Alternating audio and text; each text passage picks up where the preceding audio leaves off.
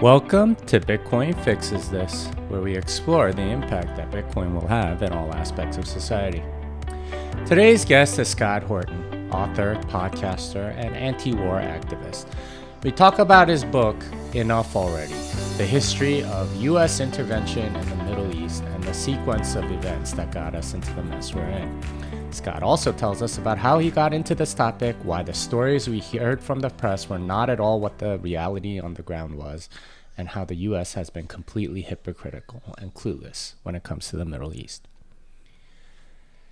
Scott is a passionate man, and it's easy to see why. Having converted to libertarianism as a teenager, he's been a tireless opponent of the wars engaged by the U.S. His book, Enough Already, is an eye-opening look into the mess that is U.S. foreign policy. He has a keen eye for what the military-industrial complex is doing and explains thoroughly what's going on in this interview. Scott Horton, how's everything going, man? I'm doing great. Thanks for having me here, Jimmy. Yeah, and thanks for coming. Well, we're doing this live at the Unchained Capital offices, so it's always good to do these things. How's it been with the pandemic and everything for you in the past 18 months or whatever? Well, it pretty much sucks for everybody, I think. You know, I got a very light case of the germ from some friends at PorcFest last month. But, you know, my wife has lupus, so we were both vaccinated. So I think that's probably why I got a pretty not bad case of the germ when I was infected. Stefan Kinsella also had the shot, and we both got off easy. Some of my other friends who got it there got a little bit harsher. I think there's a correlation, but I'm no scientist or mathematician or anything. Yeah, there's a lot of things going on with that virus, and especially recently, more people like getting together or whatever. But yeah, I didn't give it to my wife. I was sick with it, and I didn't spread it, so that was good. Because that was kind of the point of getting vaccinated. Was I hoped that I wouldn't get her sick because she's got the dumbest immune system in the state of Texas. So I didn't want to piss it off. So speaking of dumb things that you don't want to piss off, let's talk about the U.S. government, because you've written a book on basically the U.S.'s military-industrial complex and how it has been completely dumb over, yes, it's been 42 years or something like that in the Middle East. So you're the author of Enough Already. Can you tell us a little bit, first of all, what led you to write this book, and how did you get interested in this topic? Well, I've been interested in anti-war stuff really since the 1990s. We were talking a little bit earlier about how George Carlin, when I was 15, cured me of my love of Iraq War I, which I didn't care at all about. Oh, we have to go save the Kuwaitis and all this stuff. I was just a 14-year-old boy who likes watching explosions and supersonic jets and stuff, like everybody else. But then, so I learned, I was still just 15 years old, 16, just barely old enough to drive or whatever by the time I got completely cured of that. And then, for pretty much the entire 1990s, or at least the second half of the 1990s, I really was like, New World Order conspiracy theorist type. I was a John Bircher, but without the right-wing cultural stuff. But I was all about the one world government, the United Nations plot, and all of that kind of thing. And if you read that stuff carefully from that era, a big part of the argument was that America's foreign empire is actually the giant evil Illuminati conspiracy to destroy us, because that's the only way to destroy America is through overextension and self-destruction through debt and driving our military into the ground and all this kind of stuff. So it's a bit different than the leftist anti-war take, which I read a lot of Chomsky and all that too. So at the time, it's like, you read the leftists for what America's doing to the world, and then you read the right-wingers for why the world is all out to get us and all of this. But what they have in common is that American militarism is the enemy of our freedom here and the way that we want to live here. And so then by the time of Iraq War II, I dropped all the conspiracy United Nations stuff because clearly that wasn't Dick Cheney's agenda. It was something else going on there, which we can talk about. But it wasn't that. And so, but the lesson that empire is murder-suicide still remains. Whether, that's why they're doing this or not is kind of beside the point.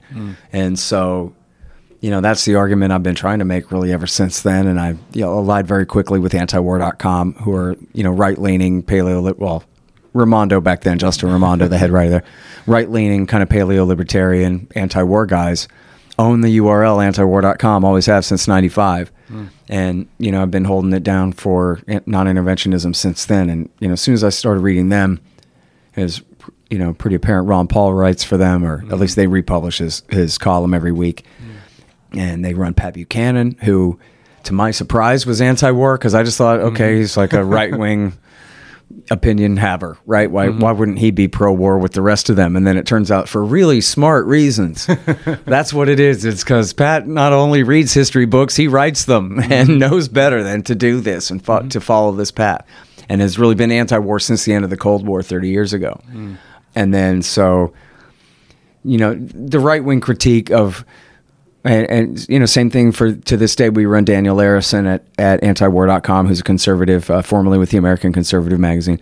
The conservative take on peace, or for peace, is to me always a more compelling one, just because, or at least the more interesting one to start, just because it goes against the grain of what people, are kind of led to expect from the media. The anti-war movement is somehow still Day-Glo and Janis Joplin from The Summer of Love, but that was like 55 years ago or 54 years ago or something, right? That doesn't have anything to do with the modern anti-war movement, which at this point is led by anti-war veterans like Dan McKnight and the guys that Bring Our Troops Home.us and things like that. Young Americans for Liberty and Republicans they support doing this Defend the Guard legislation around the country and all that. So it's up to libertarians to lead the way for the left and the right. And of course, there are a lot of great leftists who have stayed very good on war this whole time too. So I don't want to sell them short. And I've learned a hell of a lot from them as well. Sure. Well, so let's get into the book a little bit, because for me, that was extremely interesting. Sort of, you start with what happened in 1979 with Iran and the hostage crisis and everything else. And that seemed to have sort of repercussions throughout for the rest of the last 42 years. It set the foreign policy. Can you tell us a little bit more about what led to that actual hostage crisis? Because clearly that had a traumatic effect on sort of the, at least the bureaucrats in charge or whatever. That scar tissue just hasn't gone away. It's just a part of our foreign policy and has been for a long time. Yeah, I've been giving this speech to Libertarian Party groups, especially for the last few months, and I usually get a laugh at the beginning when I say our story starts in 1979, by which, of course, I mean 1953, because, see, it worked on you too. Good. It's not that funny, but it's a little funny, because that's when they overthrew the government in Iran and reinstalled the Shah Reza Pahlavi and supported him in power for 26 years. And that was what led to the Iranian Revolution of 79. But even more to your point, because people conflate these things together. And in fact, when I'm giving this speech, I kind of pick on people with a little bit grayer hair in the audience that, I was 3, but some of you guys were adults at the time when this happened. And even you guys get this mixed up and conflate these things. The Iranian Revolution was in February of 79. It started in late 78 and really, culminated in February of 79. Parentheses, the CIA and the State Department told Jimmy Carter to tell the French to go ahead and let the Ayatollah Khomeini come home from exile in Paris, France, to come and inherit the revolution. They said, we know this guy. He helped us overthrow Mossadegh back in 1953. We can work with him. It'll be fine. Oh, yeah, they usually leave that part out, don't they? Then the Ayatollah comes, inherits the revolution, seizes power in February, and then throughout the whole year, for 10 months, the Carter government was trying to get along with the Ayatollah. The Israelis, by the way, stayed friends with the Iranians through all of this, and they didn't turn on them until 1993. Whole other different story there. They weren't so worried about Islamic fundamentalism in the hands of the Shiites at that time. But the Americans stayed friends with them and were, in fact, passing the Iranians warnings about Saddam Hussein's intentions. He had just seized power in a coup in Iraq next door. And they were also warning him about the Soviets' intentions and fears that the Soviets might invade. So then, as you were getting to the point there, what was behind the hostage crisis? The hostage crisis was in November, after all these months of trying to cooperate with them. What had happened was David Rockefeller, the chairman of the Chase Manhattan Bank, had convinced Zbigniew Brzezinski and Jimmy Carter to allow the Shah into the United States for medical treatment. And that was taken as a signal that America was going to try to nurse him back to health and reinstall him back in power and do a coup and cancel the revolution. So they seized all the diplomats at the embassy in Tehran, which is where the last coup was plotted during Operation Ajax in 1953. Not to justify what they did, but just to show there's some context behind here's a burning American flag and them pronouncing us the great Satan and all of that. And in fact, it's important to note, I guess, if you like it, the term blowback was coined by a CIA historian named Wilbur in 1953 after the coup there against Mossadegh.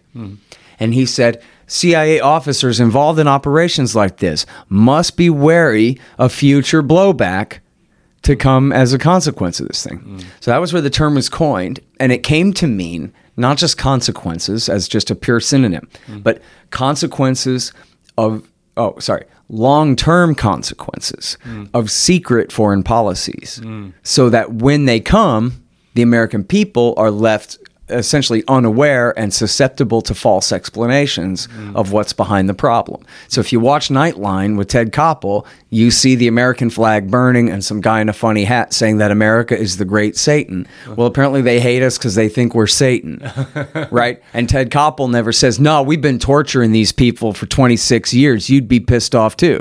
That part of the story doesn't get included. So all we know is, Shiite Islamic fundamentalist revolution means anti-Americanism and means a danger to us. And that's essentially the baseline of Americans' understanding of Iran in the last 40 years ever since then, right? Now then, the way the story goes, that same year, the Carter government started backing the Mujahideen in Afghanistan against the communist government in Kabul. And they said at the time their purpose was to try to bait the Russians into invading Afghanistan.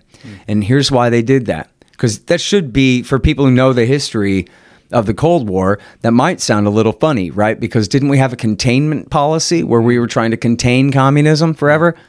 Well, but here was the thinking in the Carter years, was, well, the American people have Vietnam syndrome, which they thought was a mental illness, the American people's reluctance to want to go back to war like we had done in Korea and Vietnam.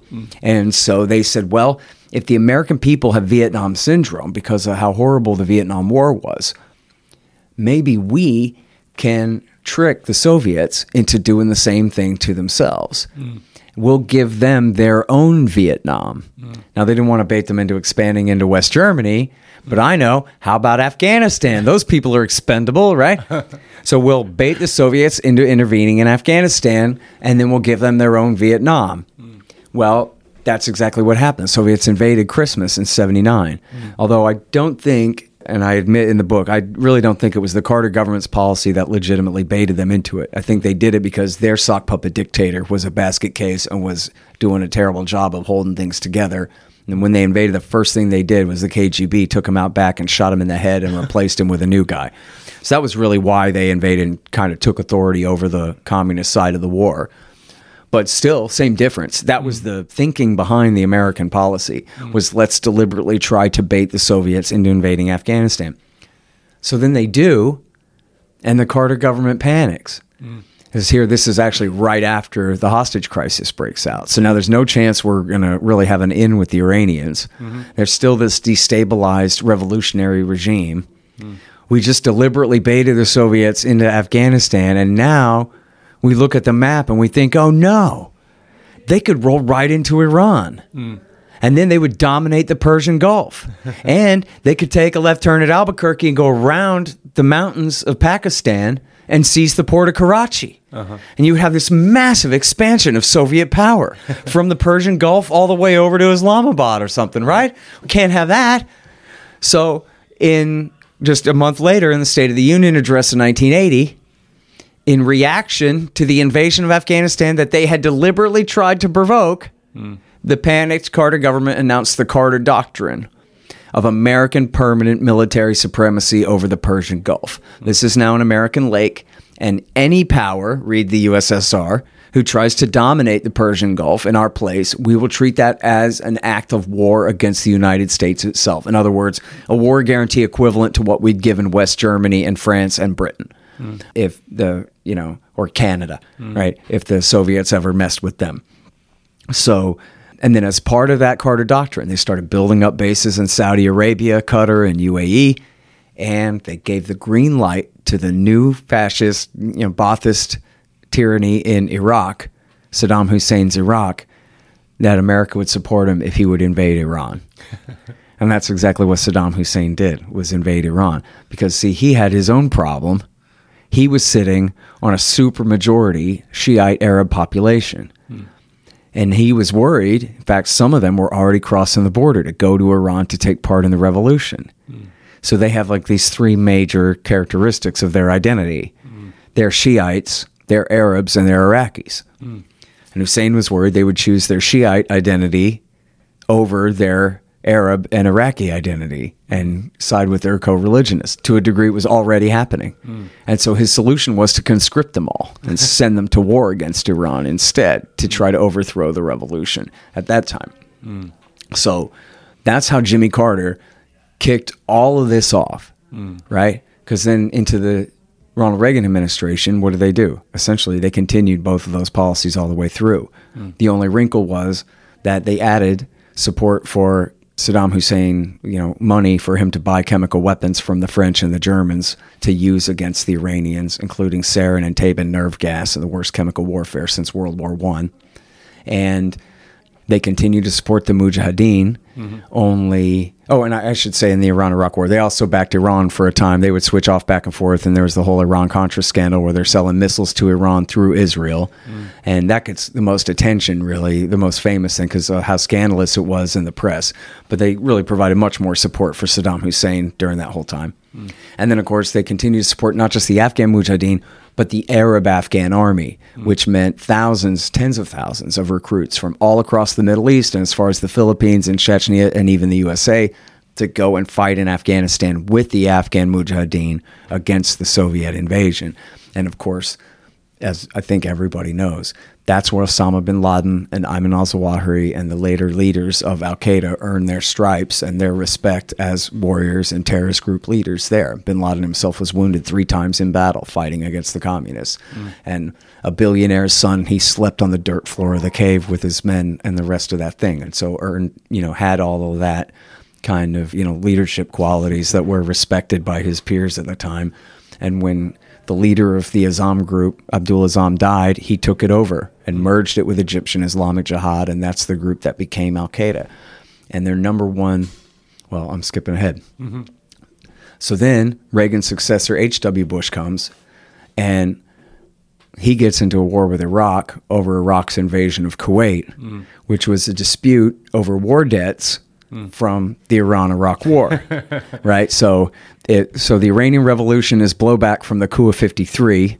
So in response to that, America backs Saddam Hussein against them. Then the blowback of backing Saddam Hussein against them is that Saddam invades Kuwait and threatens British interests there. And so Margaret Thatcher gives H.W. Bush a backbone transplant, she called it, and had America go to war against Saddam Hussein's Iraq. Their best friend from the other day is now became, worse than Hitler and hell-bent on conquering the entire Middle East and dominating all of global oil supplies, all this absolute ridiculous nonsense that they knew was a lie at the time. And they launched that horrible war. So then, hope everybody's with me here, right? We're really mad the Shiites took over Iran. So we back, and at the same time, we're trying to get the Soviets to invade Afghanistan to bog them down, right? But then we back Saddam Hussein to contain the Iranian Revolution and keep it out of Iraq. But then Hussein gets into a dispute over war debts with Kuwait, so he invades Kuwait, so then we invade and conquer him and force him out of Kuwait. But then, and people remember this, probably if they remember this at all, they remember this from the movie Three Kings with Marky Mark and Ice Cube and George Clooney. Remember that? Yeah. So this movie is a gold heist movie, right? But it takes place in the aftermath of Iraq War I, when the Americans are occupying all of the south of Iraq, And in the setting, in the background of the movie, is the Shiite uprising to try to overthrow Saddam Hussein. And then in the movie, you see Saddam Hussein crushes that uprising. And some of the refugees flee into Iran at the end. Okay? Well, this was the Great Bay of Pigs stab in the back of H.W. Bush of the spring of 91. Just a few weeks after the end of the war, he encouraged over Voice of America radio, and he had the Air Force drop leaflets to encourage the Iraqi Shiites and Kurds to rise up and overthrow Saddam Hussein. And they thought this was a great idea right up until they didn't. And they stopped and they changed their mind. And they let Saddam Hussein keep his helicopters and his tanks and kill approximately 100,000 people in crushing that insurrection. Why'd they do that? It was because they realized halfway through the uprising, well, wait a minute. We just spent, because this is, Ronald Reagan's men, the H.W. Bush administration, this was Reagan's vice president is H.W. Bush. The chairman of Joint Chiefs of Staff, Colin Powell, had been Reagan's national security advisor. The Secretary of State, James Baker, had been Reagan's chief of staff, right? This is the holdover, third term, the Reagan third term here. And these same men said, well, wait a minute. We just spent 10 years backing Saddam Hussein to contain the Iranian Revolution. Now we're importing it into Iraq. And here they come. The Iranians and the Iraqis who had chosen Iran's side in the war, they start coming across the border to inherit the revolution. So the Americans choke, and they let Saddam Hussein crush and kill them all, right? Then that becomes the excuse to stay at the bases in Saudi Arabia that they'd built up for the war. They'd promised they'd go, and now they're going to wage a no-fly zone to protect the Shiites and the Kurds from Saddam Hussein, and they're going to just patrol it indefinitely until Saddam Hussein is gone, while at the same time enforcing all the sanctions from before the war, never repealing any of the sanctions, even after he gave in and withdrew, under the claim that he was illegally still keeping weapons of mass destruction, even though they knew that he had destroyed every last bit of it by the end of 1991. And they just kept that pretension up, and they kept those bases in Saudi in order to wage that no-fly zone. And just on the face of it, you can tell that's obviously a hoax from the very beginning. The insurrection had been crushed. The idea that Saddam Hussein is just going to keep hunting and killing every last Shiite man, woman, and child in the country until they're all dead is complete nonsense. He was absolutely determined to crush the insurrection, that's for sure. But that they needed American air cover to keep them from him just genociding them all or something like that was just obviously a lie. And you'd have to just be a liar pretending to believe that. Nobody believed that. But that was the excuse to stay. And then that was what turned Jimmy Carter and Ronald Reagan's Arab-Afghan army against the United States. First and foremost was American combat forces stationed at bases in Saudi Arabia in order to bomb and blockade Iraq throughout the 1990s, through the end of the 20th century, through the rest of the Bill Clinton years. So there, Jimmy Carter and Ronald Reagan had built this menace up. George H.W. Bush and Bill Clinton had essentially stabbed them in the back or provoked them into turning against the United States. And then to make the Clinton years very short, even while they were attacking us all through the 1990s, the Clinton government kept backing them. And just real quick, they had tried to bomb the World Trade Center in 1993. There was the failed plot against the tunnels and the UN building in 95, and the Saudi training facility attack in 95. The Khobar Towers attack of 96, which was a really important one because who got killed? 19 American airmen, state pilots in their barracks killed, guys who were stationed there to bomb Iraq from that base. And the American people never got the truth about that because the Bill Clinton government, along with Louis Freeh's FBI, they blamed it, and the Saudis, they blamed it on Iran. And when really it was Osama bin Laden and Khalid Sheikh Mohammed who did that attack. But they said, no, it was Iranian-backed Saudi Hezbollah, which is some minuscule group that had no motive to attack the United States whatsoever. So if they had told the truth to the American people what was going on there, well, apparently some really radical right-wing Saudi, former friends of Ronald Reagan are really mad that we are bombing Iraq from these bases in Saudi. Maybe we would have got out, maybe not, but at least we could have discussed it and talked about what it is that we're doing there and why we have this policy on autopilot like this, bombing the people of Iraq when we already beat them in the war. What are we doing? Continuing to do this. Then, of course, the Africa embassies of 98, Dar es Salaam, Tanzania, Nairobi, Kenya, where hundreds were killed. And then the USS Cole, where 17 sailors were killed in the port of Aden, Yemen in 2000. During this whole time, Bill Clinton's backing him anyway. During this whole time, Bill Clinton takes the Mujahideen side in Bosnia and in Kosovo, which was directly against the Russians, and was even supported the Chechens against the Russians as well. The CIA and the Saudis did, and also supported training Uyghur fighters in Afghanistan for use against the Chinese. And that was going on through the summer of 2001, that America was supporting bin Ladenite camps in Afghanistan for use against the Chinese. They're trying to play this double game here and thinking that, well, if we continue to use these guys and back them, then maybe they'll leave us alone or it'll be worth it. What are they going to do anyway? Right? As they used to say, terrorism is a small price to pay for being a superpower. And so part of being a superpower is using terrorism against others and get a little bit of blowback. What's it going to hurt, And then, so the bin Ladenites, they were mad about the bases in Saudi and the bombing of Iraq, and of course support for Israel and their occupations of the Palestinians and the Lebanese, and support for the dictatorships around the Middle East. But their strategy was to goad us into an overreaction. When I say this, people get mad at me like I'm acquitting George W. Bush, and I'm saying he's innocent because he's a fool. But the reality was he was a cynic, and that's what they were betting on, right? That this is a guy who will exploit a crisis in order to get away with bloody murder and extend the empire as far as he can. But bin Laden knew, as all wise men do, that all empires fall. And that if you want to destroy America, there's only one way to do it. You make them destroy themselves through overextension, imperial overextension.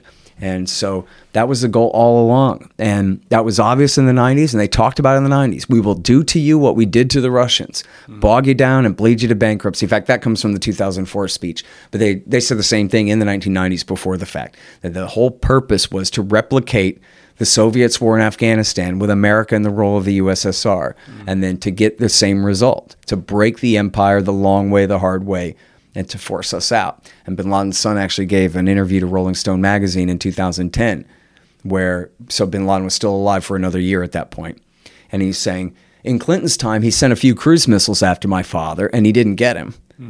But you guys have spent hundreds of billions of dollars, and here we are 10 years into the war, and you still don't have him either. America in Clinton's time was very smart, not like the bull that runs after the red scarf. And then he says, I was in Afghanistan in the summer of 2001. I was in Afghanistan in 2000 in the election. And when W. Bush won the election, my father was so happy. So see, he wasn't afraid, oh no, a macho tough guy who's going to send his B-52s. The idea was wonderful. A macho tough guy who's going to send his B-52s. A perfect mark who can be provoked into going big and to driving the empire into the ground. And that's what he says. He says, he's quoting Osama bin Laden himself. This is the kind of president he needs. One who will attack and break the bank and break the country. And look, this is Omar bin Laden. He ain't the brightest guy. He's not Hamza the terrorist. He's not a terrorist. You read the thing, and I'm not trying to insult the guy, but I'm just saying, this is not a Machiavellian manipulator. He's just directly quoting the old man. He's just saying exactly what he was told.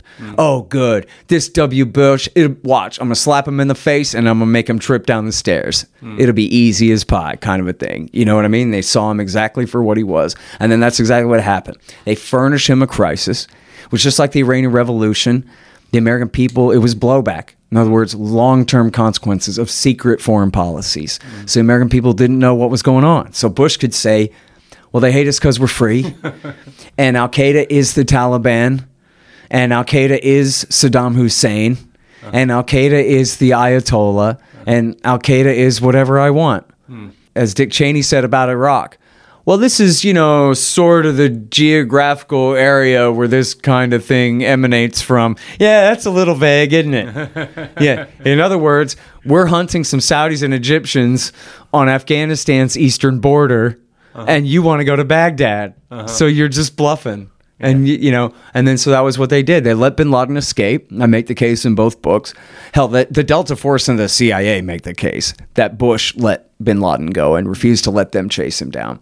And they did so quite obviously so they could keep your mama afraid that Saddam Hussein would ally with Osama bin Laden and use chemical weapons in your city. Or even nuclear weapons. And Bush said over and over again, imagine September 11th. If all those hijackers had weapons of mass destruction. When Saddam Hussein had no weapons, and the CIA absolutely knew that. I show in the book how they absolutely knew that was a fact. They had two high-level spies at the very top of Saddam Hussein's government, Naji Sabri and what's his name, Habush, who both said, dude, swear to God, we destroyed it all. You guys know that. And they knew, and I can go on, but they knew it was a lie. And they knew that Saddam Hussein was terrified of Osama bin Laden. And in fact, right before the invasion, bin Laden put out a podcast saying that, all, true believing Iraqis ought to rise up and overthrow the socialist infidel Saddam Hussein and also fight the Americans too when they come. That was Osama's position on Saddam Hussein with the clean-shaven chin and the French beret. Oh, yeah, he's such an Islamist terrorist suicide bomber. So go ahead. I'll be quiet now. You say something. Well, so that's how they got us into this mess. Yeah, so I want to stop here because there's just so much stuff here that's just so interesting. Because as you make the case, we started in 1953 installing a Shah that was essentially a puppet dictator, and you can understand why the Iranians would be so upset about being essentially a vassal state of the United States for something like 25 years. Then you get this Islamic Revolution, which is sort of like instigated a little bit at least by Jimmy Carter, who sends the Ayatollah back to Iran, who leads the revolution. And then, I don't know if it's an act of compassion or stupidity or something. They take the Shah back into the United States to nurse him back to health, which the Iranians interpret as, okay, you're going to overthrow this revolution. And they invade the embassy, and, we have the hostage crisis.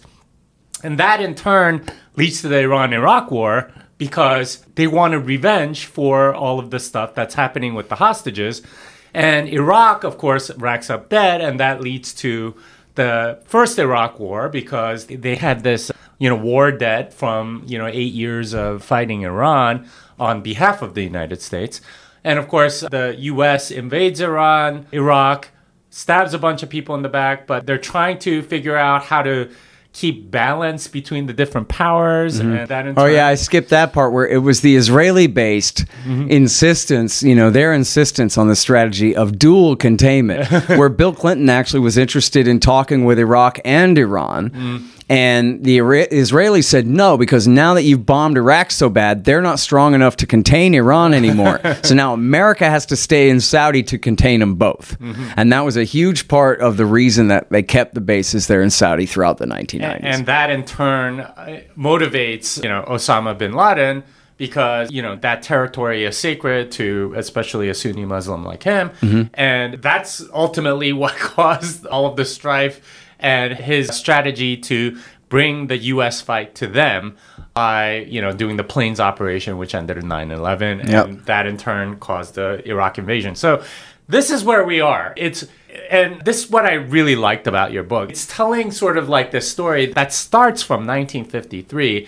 And these things don't just happen out of nowhere, right? Like the Iran hostage crisis, the invasion of Iraq, the first Iraq war, 9/11. All of these things don't happen out of nowhere. There's motives for all of this stuff, and most of it is people invading your home or installing a puppet government or doing something that you don't like. It seems so obvious to me. But it's not something that we're ever told. Why is that? Well, so it's interesting, right? Like, in fact, just the things that you just named there, these are all things that everyone has heard of, right? It's no secret that Ronald Reagan backed Saddam Hussein in the 1980s and this kind of thing. But what we don't ever get is the through line. What we don't ever get is why this was the result of the last intervention. So now they had to do this to try to clean that up. And that led to this, and that led to this, and that led to this. And that's all I'm doing. You hear, like I threw in there that Clinton and then even W. Bush were backing the Taliban training the Uyghurs against China even as late as right before September 11th. Something like that is not very well known.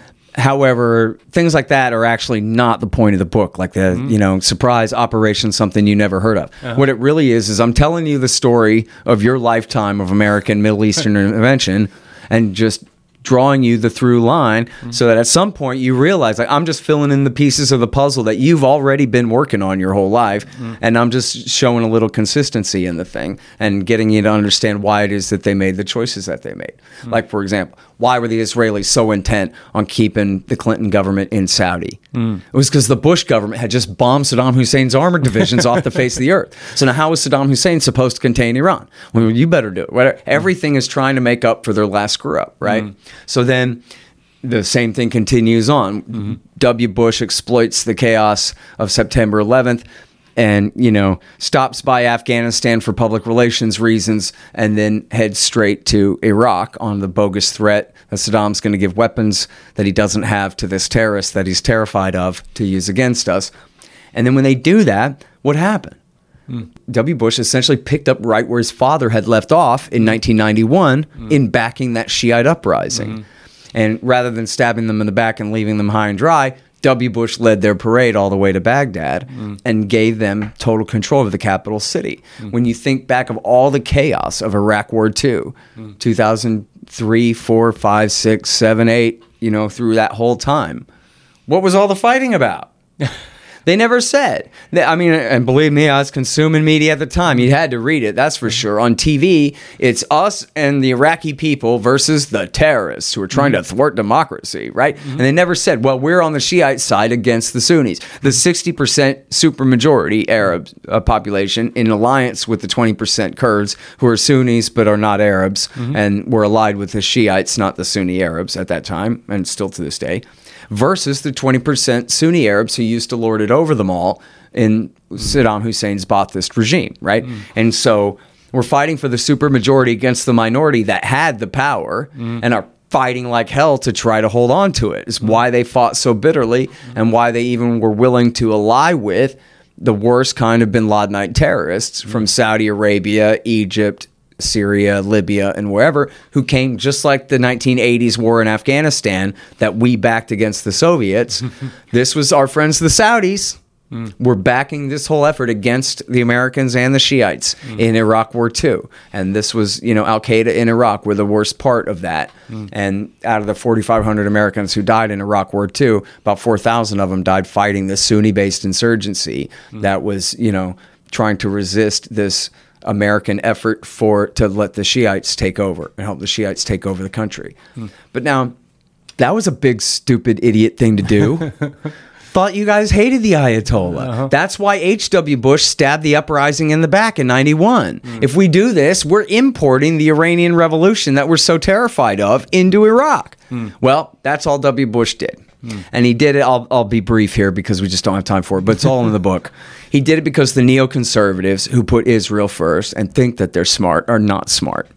And their idea was if we overthrow Saddam, then primarily Turkey, but then also Jordan and Israel and America will be dominant over the Sunnis and they will rule over the Shiites and everybody else and it'll be great.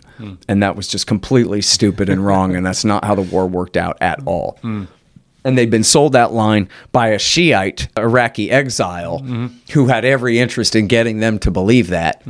But of course, that's not at all how the war played out. So now this is really important, especially, for people who are really interested in this and want to know this.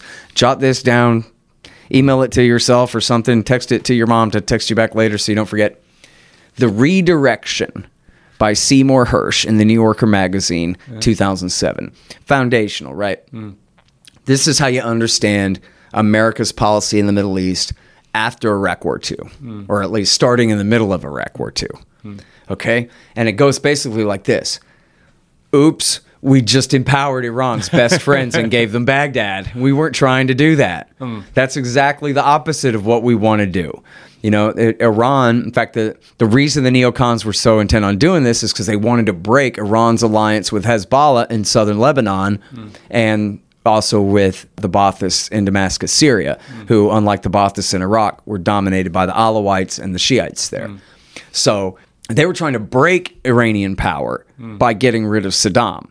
And here all they did, which was stupid on the face of it, right? Yeah, he was the check on it. Doesn't make any sense. They said, well, we're going to have to do better than Saddam. We're going to have to figure out something else, and then that'll be the break on Iran. Totally doesn't work. They put Iran's best friends from the Dawah Party and the Supreme Islamic Council in power in Baghdad. And then by the end of 2005, beginning of 2006, some of these, the brighter neoconservatives like Zalmay Khalilzad and Elliot Abrams and others said, look, we really screwed up here. And we can't undo it now. Right? We've won this war for the Shiite side. So now we need the redirection back to the Saudi king. And you can read it in the WikiLeaks, thanks to Julian Assange, who's right at this moment rotting in solitary confinement for bringing us this information in the Belmarsh prison in the UK. That Zalmay Khalilzad went and got on his knees before the king, proverbially at least, metaphorically, and said, Your Highness, really sorry about that. What can we do to make it up to you? And the Saudi king says, and you can read this in the WikiLeaks, wikileaks.org, he says, I don't understand. It was always us and you and Saddam Hussein against the Iranians. Now you've given Iraq to Iran on a golden platter. And what are you going to do about it? Right? We have silver platters. Theirs are very golden and fancy. And Khalilzad says, we're at your service, Your Majesty, and we'll make it up to you. We'll do whatever we can. So this is not Obama. This is still during W. Bush. This is 2007. This is happening in 06, reported in 07. And then immediately they started backing Fatah al-Islam, a bin Ladenite group in Lebanon against Hezbollah. Started backing the Muslim Brotherhood, which is Al-Qaeda light in Syria. And started backing a group called Jandala in Iran, who were bin Laden heavy. Man, these guys were suicide bomber, head chopper, maniacs there. And then they also were backing PJAK, which is a leftist Kurdish group in Iran, not bin Ladenite in their focus, but they're related to the Turkish PKK and the Syrian YPG. They're kind of the Iranian branch of that leftist group there, and backing them also against Iran. So then, I emphasize this because this is the policy that explains Barack Obama's Middle East adventures for 8 years. People get caught up in the conspiracy theory that the guy's a secret Muslim from Kenya and he's loyal to bin Laden and the terrorists against us, and that's why he does all this stuff. When the reality was Obama was nothing but W. Bush. And yes, he did side with Al-Qaeda. He did, and it was high treason. But it's not because he's a secret Muslim from Kenya. It's because he's a centrist. It's because he is the establishment, and that was the policy. We screwed up. We gave Iran and their friends Baghdad. Now we got to figure out how to tilt the balance back toward our friends. So the first thing he did was go to Libya. Now, that wasn't an anti-Shiite move or anti-Iranian move, but it was a pro-Saudi move. They hated Gaddafi for various reasons, mostly for making fun of them for wearing dresses and for selling out the Palestinians all the time and stuff. And they had shorted them on a gas deal or something like that. So the Saudis and the Qataris had it in for Gaddafi. Hillary Clinton thought this would be a great public relations stunt for her campaign for 2016, smart power and all this stuff. And long story short, they launched the war for the Libyan veterans of Iraq War II. Just like bin Laden and all those guys were the ones who had come home from Afghanistan after the 1980s, these were all the guys who came home from Iraq War II, where they had fought with Al-Qaeda in Iraq against the Americans and the Shiites there. As soon as they get to Libya, and just at the exact same time that Obama is killing Osama in Pakistan in the spring of 2011, he's taken their side in North Africa. And he fights the whole war against Gaddafi. It's for the Libyan Islamic Fighting Group and Ansar al-Sharia. And the next thing you know, Gaddafi's dead. They're still at war ever since then. Chattel slavery has been reintroduced, and the entire refugee crisis and all the consequences that came from the Libya war, and spreading the jihadist war into Mali and Burkina Faso and into Chad and Niger, just all through North and West Africa, is just making Boko Haram 6 times worse than they already were, and just everything's an absolute catastrophe. And then they took all the jihadis and the guns and they shipped them off to Syria for the next invasion there. And this is, people know about on September 11th, 2012, there's the catastrophe of Ambassador Stevens being killed with some CIA officers at Benghazi. But the limited hangout is, well, why didn't Hillary Clinton save them fast enough? And why didn't they have good enough security? When the real question, the real scandal is, why was Ambassador Stevens committing high treason and allying with Al-Qaeda, Libyan Al-Qaeda, to ship these jihadists, bin Ladenite terrorists, and all their weapons off to fight the war in Syria? And how could anyone think that you could station a full-fledged American ambassador in the center of an Al-Qaeda hornet's nest and that he wouldn't get stung? And of course he got stung. It was in the middle of this covert action led by, at that time, David Petraeus, the director of the CIA, and Hillary Clinton at State, to ship all the guns and all of the terrorists off to Syria. Now, why Syria? Again, because Assad, although he's a Ba'athist and an Alawite, is allied with the Shiites, friends with Iran, and friends with Hezbollah in southern Lebanon. And that's against Israel's interests. And so, according to Jamie Rubin, Hillary Clinton's advisor, which he wrote her privately, we can read in the WikiLeaks, and a slightly different version is published at foreignpolicy.com, the real reason for regime change in Syria is to protect Israel from Hezbollah or from Iran by way of Hezbollah. And so that's what it was all about. So the same redirection policy, making it up to the Sunni king and the Sunni Arab alliance, including the Israelis. And so that was when they launched a massive project in Syria, 2011, that lasted through 2015 at least, and that included the Americans, the Saudis, the Qataris, the Jordanians, the Turks, and the Israelis, all working together, funneling billions of dollars a year in, and they call the Jimmy the moderate rebels. Oh, these are all very nice guys. This guy's a pharmacist, and this guy's a farmer, and this guy's a doctor, and this guy's a lawyer, and this guy's a school teacher, and they're the ones leading the militia. Never mind the suicide bombing that just happened right over there, and never mind this guy getting his head chopped off because he won't convert from being a Druze to, whatever these kooks believe.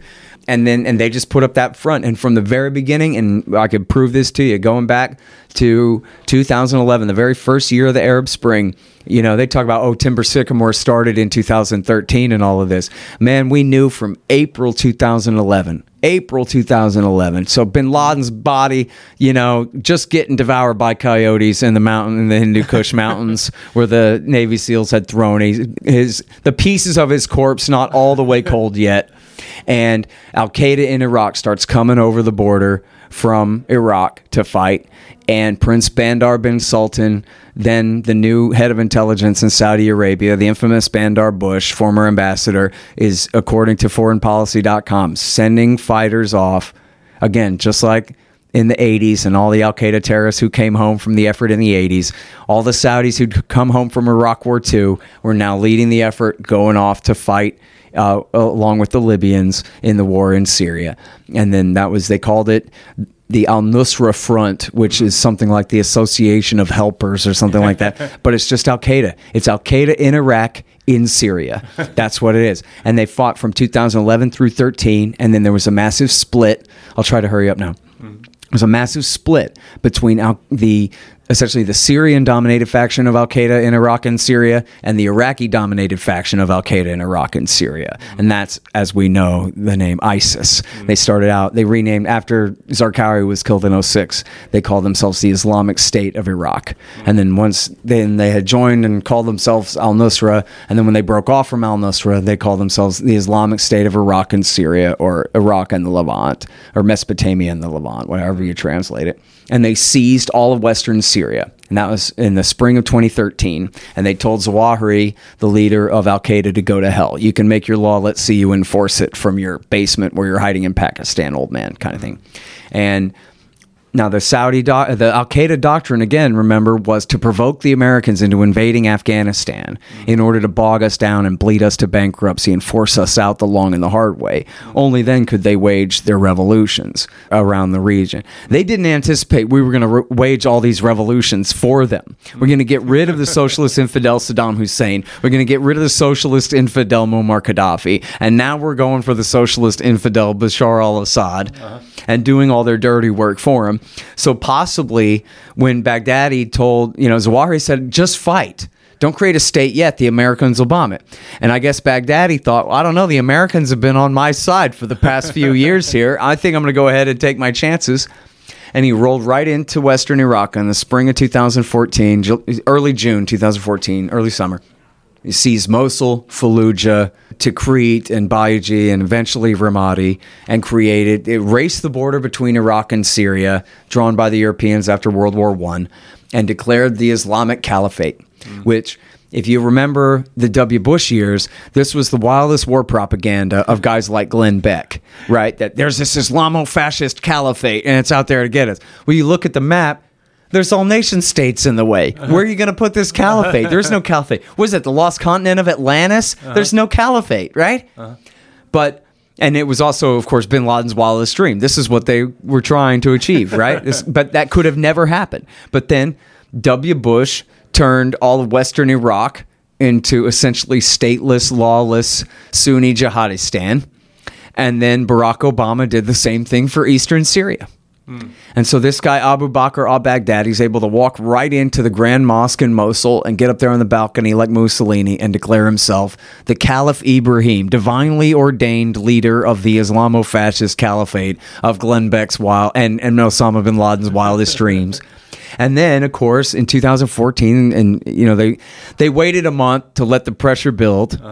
And then in August 2014, Barack Obama launched Iraq War III in order to side with the same Shiites that they wish they hadn't fought for in Iraq War II. The same Shiites that they hated so much that was why they had built up the caliphate against them in the first place. It was to spite them. But now they built it up, and it was such a big, ugly embarrassment that they had to turn around and take the Shiite side and go to war against the caliphate. And at one point, you even had the Americans, as much as they curse about the Iranians, especially when they were taking Tikrit, and I cite this in the book, you had Americans saying, well, we got to admit, we're flying air cover for the Iranians down there, roused in, their Quds Force, leading the Iraqi militia forces against ISIS. And then there's even a quote of an Iranian Quds Force officer saying, we got to admit, the Americans are flying our air cover right now to fight against the Islamic State. And then, so, of course, that was the war that lasted through Donald Trump's first year in power, through 2017. And then, as Trump and his people said over and over again, even when he was trying to get out of Syria, remember, they wouldn't let him. He backed down twice in 2018 and 19 for trying to get out of Syria. And if you ask him or them or any of them, they say, why are we there? Oh, yeah, we're here to fight ISIS. But every once in a while, they admit the real truth. They're there because of Iran. That's the reason they built up ISIS in the first place, because they hate Iran. It's why they went after Saddam, because this harebrained idea that would weaken Iran. And so, even though they're embedded with the Shiite forces in Iraq fighting ISIS to this day, they keep getting into these tangles with Shiite militias there, where supposedly they're attacked by Shiite militias and then attack them back and threaten to start Iraq War IV. Well, what are we going to do? We're going to turn around and fight the entire Iraq war all over again and cleanse the capital city of Shiites and make it a Sunni city now? Never going to happen, right? And the whole thing's a disaster. But then, so this goes also to why we're out committing the treasonous and genocidal war in Yemen right now, too, was because this was essentially at the time that Barack Obama was making the nuclear deal with Iran, which they weren't making nukes in the first place, but the nuclear deal, long story short, locked down their program and expanded inspections more than ever before to just double extra, make sure that, far beyond any other inspection regime, that to make sure they're not making nukes. But the Saudis were concerned that we're going to start tilting back toward Iran like it was under the Shah and use Iran more to hem them in. And that was not true. Okay, Barack Obama is dumb, but he's not stupid, right? There's no way that he would have thought, even if he wanted to, that he would have thought that American politics would allow him to abandon the Saudis and turn back toward the Iranians. That was just nowhere in the cards. But the Saudis needed to be concerned about this. We just fought a war for Iran and Iraq War II. And Iraq War III. Yeah. And Iraq War III. That's right. And Iraq War III. And so now you're going to make this deal with them. We want some reassurance. And here, a Houthi group, I'm skipping the backstory in Yemen for time, but a Houthi group had come out of the north of Yemen and seized the capital city of Sana'a. And the Saudis said, well, if you like us so much, then help us start this war against the Houthis in Yemen. And now, they had seized the capital city, the Houthis had, in the end of 2014. And you can read it in the Wall Street Journal and Al Monitor, that in January of 2015, our current Secretary of Defense, Lloyd Austin, he was then a 4-star general, the commander of Central Command. And he was working with the Houthis, passing them intelligence to use to kill al-Qaeda in the Arabian Peninsula. The guys that had bombed the Cole, the guys that had helped coordinate the September 11th attack, the guys that tried to blow up the plane over Detroit on Christmas Day 2009 with the underpants bombing, and later did the Charlie Hebdo attack, and the Brussels attack, and some of the other attacks in France. Oh, no. Right around this time. Yeah, 2014, 15. Right around that time, we're doing the attacks there. So the U.S., under Obama, his Central Command is giving intelligence to the Houthis to use to kill AQAP guys. 2 months later, March 2015, Obama stabs the Houthis in the back and takes al-Qaeda's side against them because that's what the Saudis want. And that was 6.5 years ago. And as the Obama people called it, and the war continued nonstop all through Trump, but in the fashion, as the Obama people would say, leading from behind.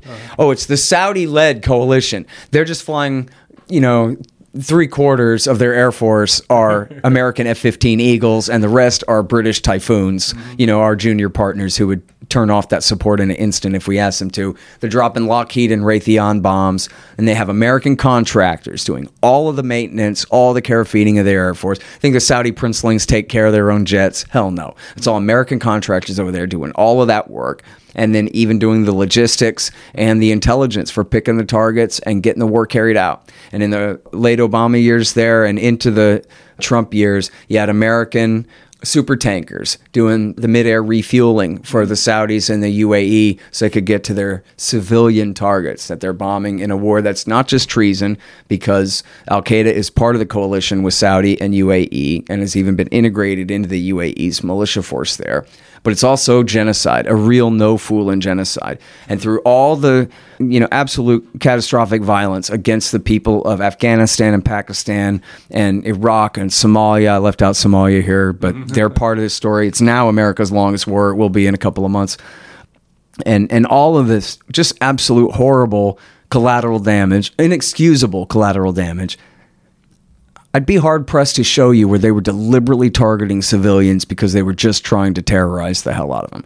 The last time they really did that was in Iraq War I, when they very deliberately targeted the civilian infrastructure of Iraq. Well, that's what they're doing in the war in Yemen. They're bombing the water and the electricity and the sewage, the garbage men, bombing all the trucks, all the fuel supplies, bombing the farms, the grain silos, the irrigation ditches, the flocks of sheep in the field, the horses in their stables, fishermen in their boats on the Red Sea.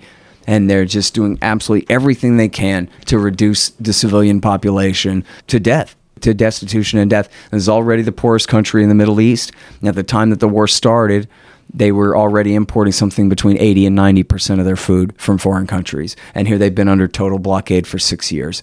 And these numbers are so old. They're 2.5 years ago.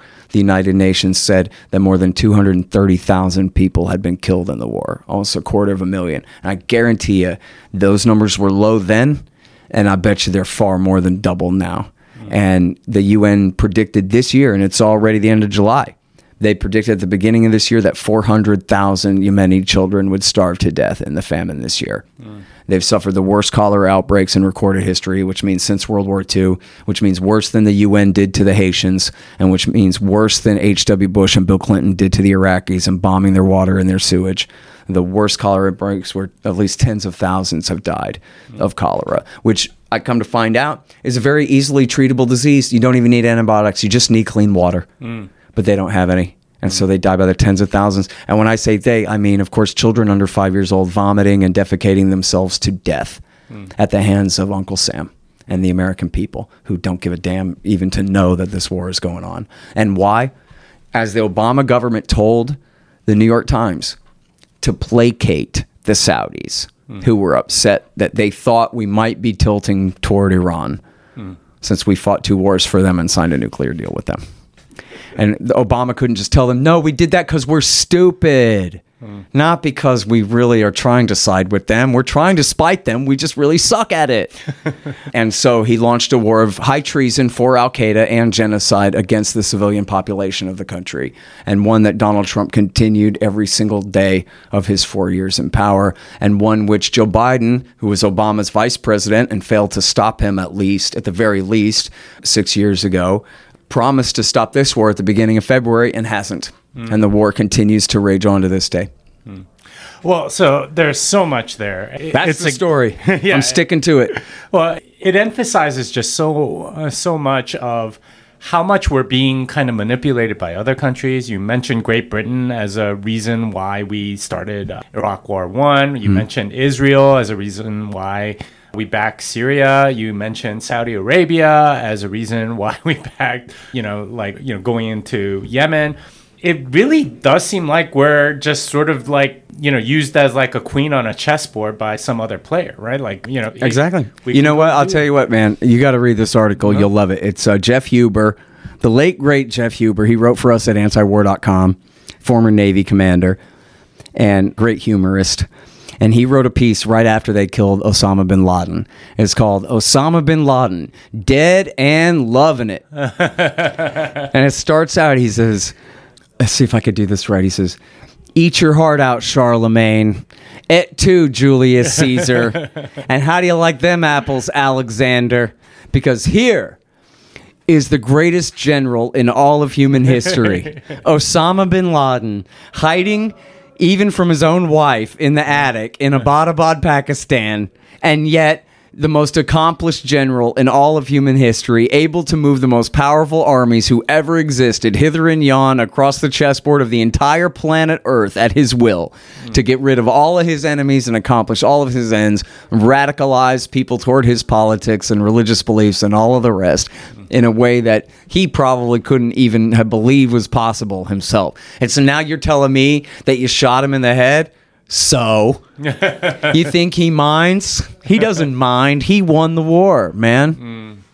Yeah, well, so let's talk very briefly about like the role of money on all this, because in a sense, there's no way that the U.S. could afford all this unless they had the money printing machine that absolutely we call the Federal right. Reserve. And of course, that is in large part backed by the fact that you need to use the dollar for oil, which is part of the petrodollar system, which came after the cutting ties to gold, which is intimately linked with Saudi Arabia. And, they're buying our debt. And they're also, forcing the rest of OPEC to more or less take dollars for it. So to what degree does this change once the dollar isn't the preeminent reserve currency of the world? And this is something that I think is definitely possible with something like Bitcoin. Yeah, that's a great question. Robert Higgs, the great libertarian economist, I asked him about this petrodollar stuff years ago. And he said, well, two things. And he parsed it the way I remember it. He parsed it pretty well. He said, look, the reality is that with or without the petrodollar, the dollar's going to reign supreme for 1,000 other reasons.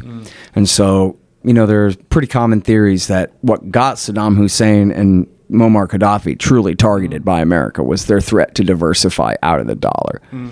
And I think Higgs conceded that that still may be true because the guys in D.C. don't necessarily understand the reality of the situation. They might have, been overly panicked about the implications of that, when really, in his mind, the petrodollar demand is such a small part of the overall global demand for U.S. dollars that is, probably not worth worrying too much about as far as, in other words, if those countries started diversifying out of the dollar, it might take a very long time before you had a real panic and a real, fleeing from the dollar from the central banks around the world.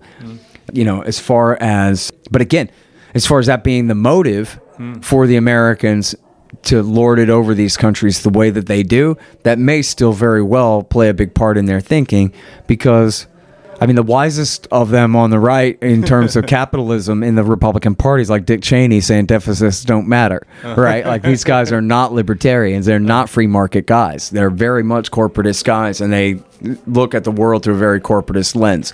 So a very mercantilist lens, right? So if somebody wants to diversify about the dollar, they might panic more than is due. Now, whether Bitcoin can really be the solution to that problem, man, pinch me, I'm dreaming. You show me when it really happens, that the population of the planet realize that we don't need governments to issue and control these currencies and to manipulate them in these ways, that we got better ways to do it now. What might they do then? I don't know.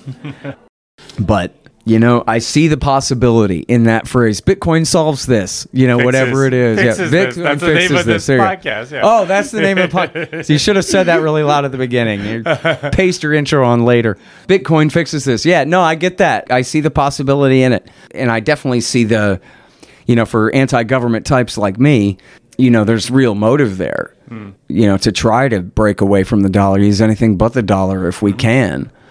And I've always been, there's an argument, kind of the Walter Block argument, is that it's good for a libertarian to be on as much welfare as he can possibly get because it's your money anyway, and you ought to get as much of it back. And any money that you get from them is money that they otherwise would have spent stealing more money from somebody else or killing somebody or some other horrible thing. And so don't feel bad. Go ahead and do that. My take is the opposite take, which is I don't ever want to be the demand for their supply. I don't ever want government to be able to even say that I'm a 1/10 of a percentage point on a see, they need us. I don't need them. I don't want them around. And so if, in other words, if I didn't have to have a driver's license, I wouldn't. Right. If I didn't, in other words, if I didn't, not because they say so, but because I need one to get on a plane or to go about my life, I need one. But, if there's a way that I can opt in completely into Bitcoin and live in a world where that's how people trade, and we don't have to, I can avoid using US dollars for virtually everything, I will come with you there, Jimmy. We will live there together. And that might just be right here in a near future, right? In a very near future, I hope to see you there. All right. That flew by. Where can people find you? How can people contact you? All right. Well, scotthorton.org is my website. I got 5,500 interviews going back to 2003 for you there. I'm the director of the Libertarian Institute. That's libertarianinstitute.org. Got a great bunch of podcasters and writers and all those things. That's our little 501c3 nonprofit. And yes, we do take Bitcoins, all you Bitcoin jillionaires out there. And then I'm the editorial director of antiwar.com, the most important project on the internet, far and away there.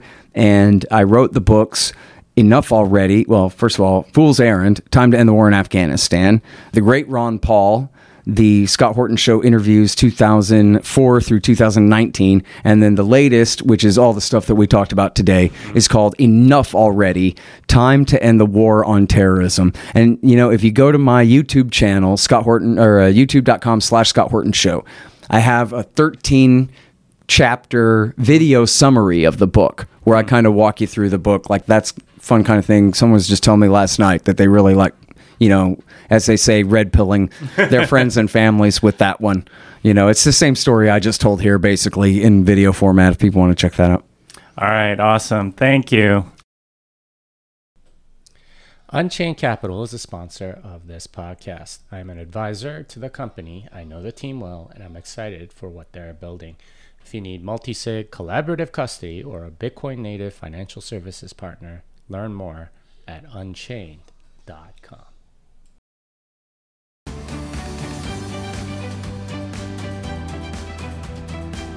Well, that wraps it up for this episode of Bitcoin Fixes This. Scott Horton can be found at Scott Horton Show on Twitter, libertarianinstitute.com, and antiwar.com. Until next time, fiat delenda est.